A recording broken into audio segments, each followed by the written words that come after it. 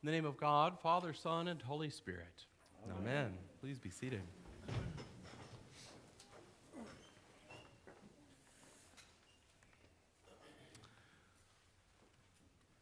There's one sound that no relay runner ever wants to hear.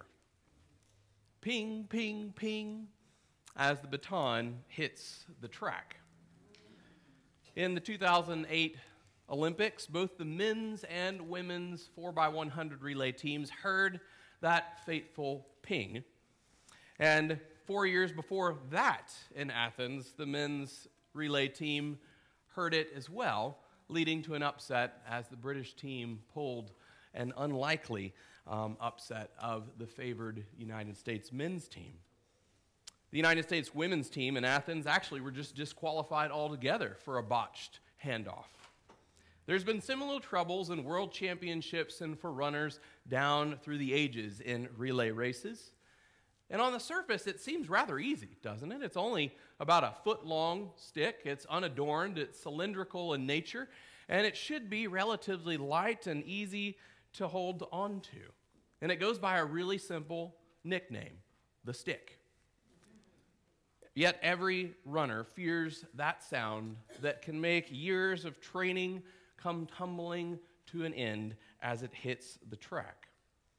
One sprinter compared this handoff to that of trying to reach a loved one through a full crowd in an airport while you're rushing to the gate trying to grab their hand as they're a few strides in front of you. It's just a hurried sort of a feeling. And yet for all of the talents of these runners, it all comes down to one moment and one handoff. You can't win on raw talent alone. There is something that must be passed on. In many ways, the stick could be likened to our faith. Each of us is called to run the race, our leg of the race, with perseverance, but it is not enough just for us to run well.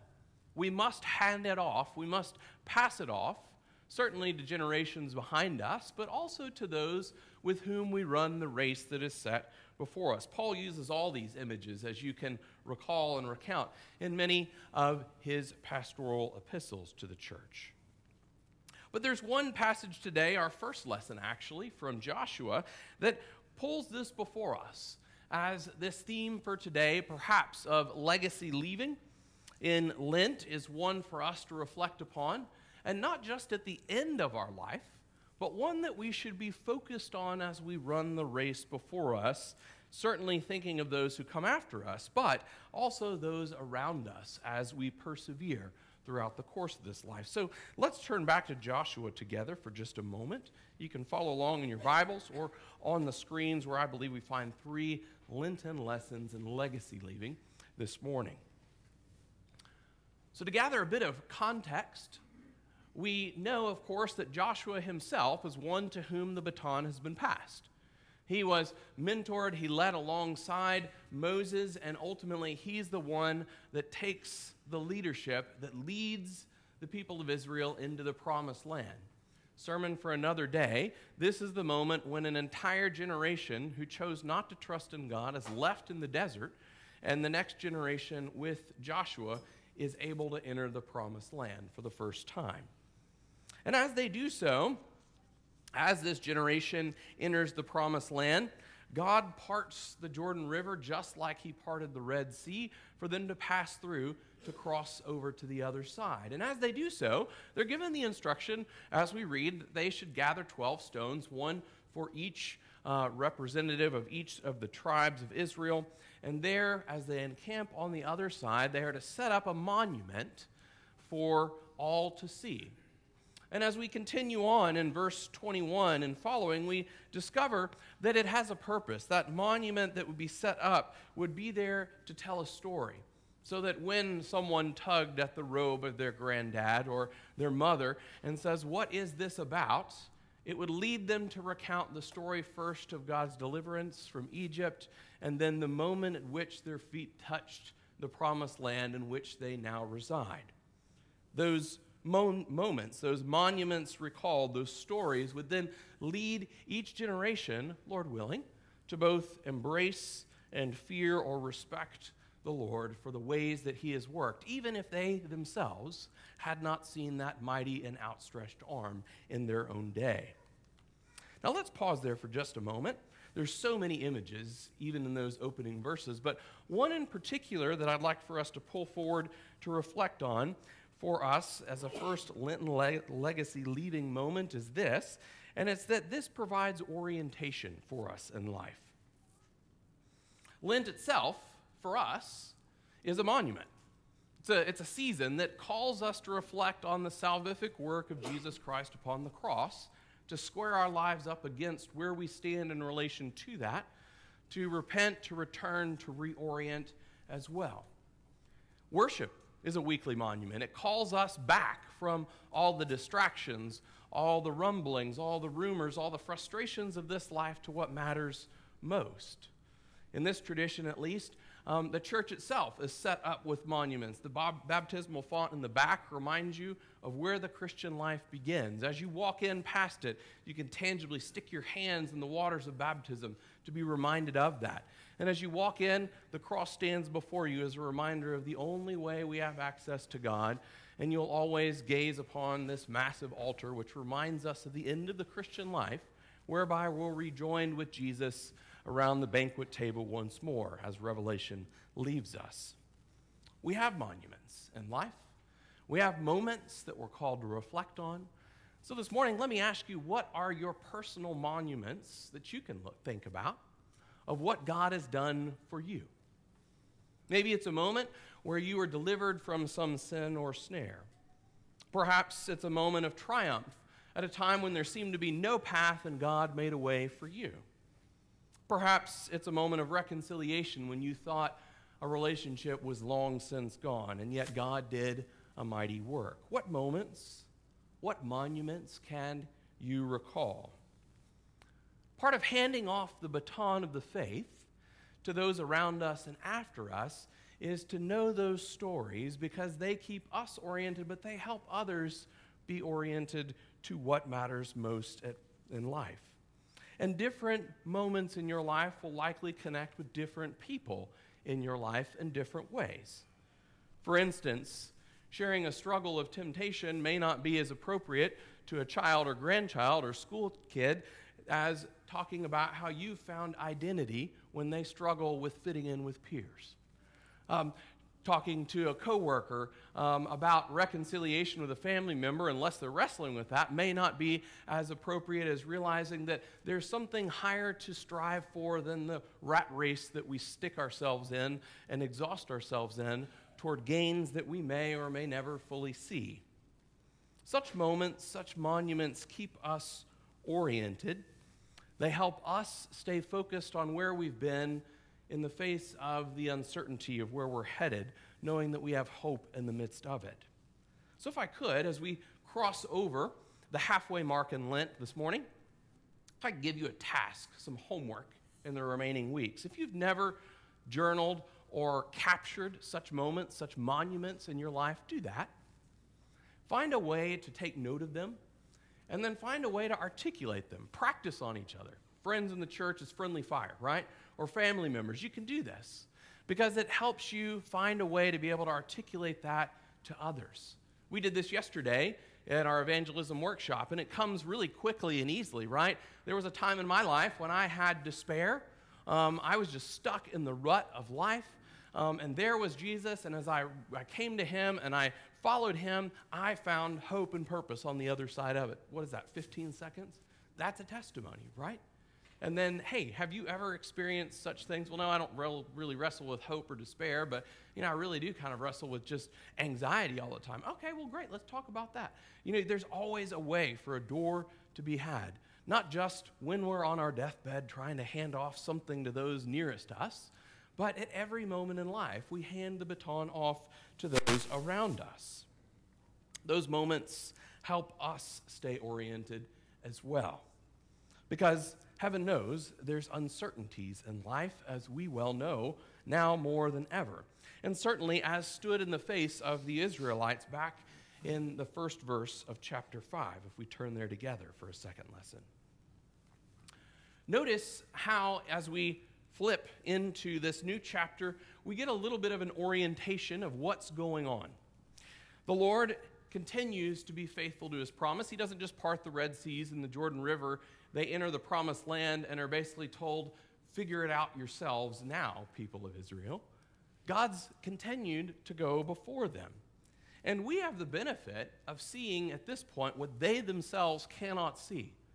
As we see they cross over the Jordan River, as God removes this iniquity from them, as we've seen the iniquity from not trusting in him in Egypt, which left an entire generation there in the sands and the plains of that region. Now this new wave of Israelites enters into the promised land, and this is no small feat. They encamp in the shadow of Jericho. That's a big deal. These are the people that led an entire generation to say, nope, we are not going in. They are too big, they are too strong, their cities are too fortified, and here's that generation in the shadow of Jericho encamping for the first time. And little do they know, God's already gone before. We have that benefit. The kings, the mighty rulers, these mighty cities, these towering people we see have their hearts melt within them. They have, as we read, no spirit within them. That word spirit translated in English is the same word that means life and breath that we see when God breathes life into man for the first time. They have no life in them to stand against what God is doing. People of Israel don't know that. They obediently walk in to where God's called them to be. They follow him. They remain committed to God, recalling all that he has done. And as they do so, their God has already gone before. So many themes once more. One in particular to pull forward, which is just simply this. In a second lesson in legacy leaving and Lent, that not only do we need such orientation in life, but we also need to recall that God produces a path. We know that intellectually. Yeah, we know God makes a way. We could point to, 20 different Bible verses that may tell us that. But it's a different thing altogether to know it and then let the penny drop and actually live it in reality. That's hard. That requires commitment. It requires obedience. It requires walking through what God has called us to as well. The list of promises we have in Scripture, we often fail to see are us just embracing what God's already done, catching up to what he's already promised he's going to do. Think about it. Every week in the Lord's Prayer, forgive as you have been forgiven. God's already done it. Give as I have given unto you. The list goes on and on. Go and baptize, and I'll be with you to the end of the ages. I mean, he's already there. He's already gone before. The promises are there. We just have to walk in them and remain committed to them. We have to put faith into practice to remind ourselves of where we've been, the moments when we've experienced what God has done, to stay oriented, but then also to be obedient. Because the end of our journey is not one of just preserving the faith. It's persevering in the faith so that we have something modeled in the struggles of obedience and the waywardness at times, but coming back, that show others that it's not just something we ascribe to intellectually, but something we actually walk out. And that requires investment. That requires obedience. And that requires commitment. So what might that look like for us? How will we go out and do the work of evangelism? Will we show up and partner with God in what he's doing? What do we need to move out of our way to make effort to put discipleship more intentionally in the center of our lives? As we do these things, as we commit and recommit ourselves to the Lord, we discover the promise is already there. We're just, in a sense, coming into alignment with what God has already done. And as we do so, then we discover what's so obvious, which is where our reading leaves off at the end of this passage, if you turn there with me in verse 10. It's a comfort for us to be reminded that unbeknownst to the people, as the kings and people's hearts before them melt as they encamp in the shadow of Jericho and the plains thereof, we see what do they do? They don't sit in fear and fret and worry and wonder if God's going to show up. They worship. The first act when they get into the promised land is worship. And not just any worship, but they celebrate the Passover. I mean, that's pretty rich. The first thing they do is celebrate where they were, recalling what God did to get them to that point. And then no sooner do they finish the Passover do they discover that the manna ceases, and that very day, Scripture tells us, they eat of the fruit of the land for the first time. Should we be surprised? God's timing and provision are perfect every single time. Every single time. And yet, at times we need reminding of that. God's timing and provision are indeed perfect, and those are part of the story that we must tell. But if we could be honest, though, there's a little challenge here. While we know that that's a comfort, that God's timing and provision are perfect, if we're honest, we know that usually God's timing and provision in the future will look different than it did in the past. And that is difficult, because none of us like this word, change. Nobody likes the word change. Why? Because it raises within us a level of anxiety and uncertainty. And we really don't have a problem with change so much as we have a problem with loss. Change produces loss, or at least perceived loss, right? And so we have to get to the place where we recognize that that's what's going on in some way. Now, this is what it may look like. I'm taking a little bit of liberty here with the text, if I may. But for instance, the manna ceases, and they eat of the fruit of the land. We go, well, that must have been a pretty awesome moment. But it's a loss. No longer can they walk out every morning and food is on the ground before them. Now they must till the ground, albeit for better food, and work the land and discover the provision God's provided in that season, which looks different than the provision he provided in the season before. The point is this: there was a loss, albeit a better gain. And I'd argue that most of the loss we experience for the provision and timing God has for us in the next season is arguably better than where it was before. But we sometimes have to get over that C word that brings with it loss to embrace the promises of God and the provision in the season ahead. And that's not often easy. There'll be times when you'll have new leaders. There'll be times when you'll have new ministries. There'll be times when things will change, right? And that produces loss. And we can either grip onto that and try to preserve it at all costs, or we can let go and embrace what God wants to do. We have to be in that readiness all the time, because that is how God works. That's how we have new moments and monuments that we can point to time and time and time again. So what do we as a church hold on to? What patterns, what programs, what groups might we need to pivot? What needs added? What needs new birth, but can't happen if we don't let go of something else? I'm not posing solutions, but these are things that we must always wrestle with in every day and age. Because passing the baton of the faith calls us to remain oriented all the time on where we've been, which reminds us and those around us of God's faithfulness.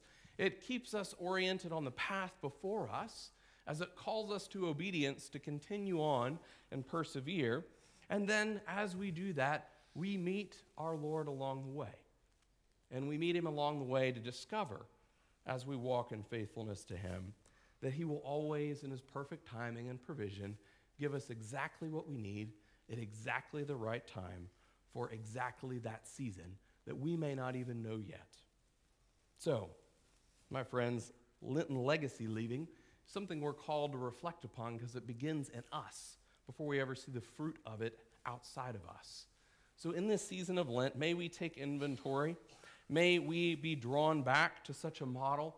May we recommit ourselves, and may we not hear a ping, ping, ping as we fumble to pass the baton off to those around us and those around us and after us, so that they indeed may run the leg of the race that they are called to do so with faithfulness and endurance, because of the model that we have set.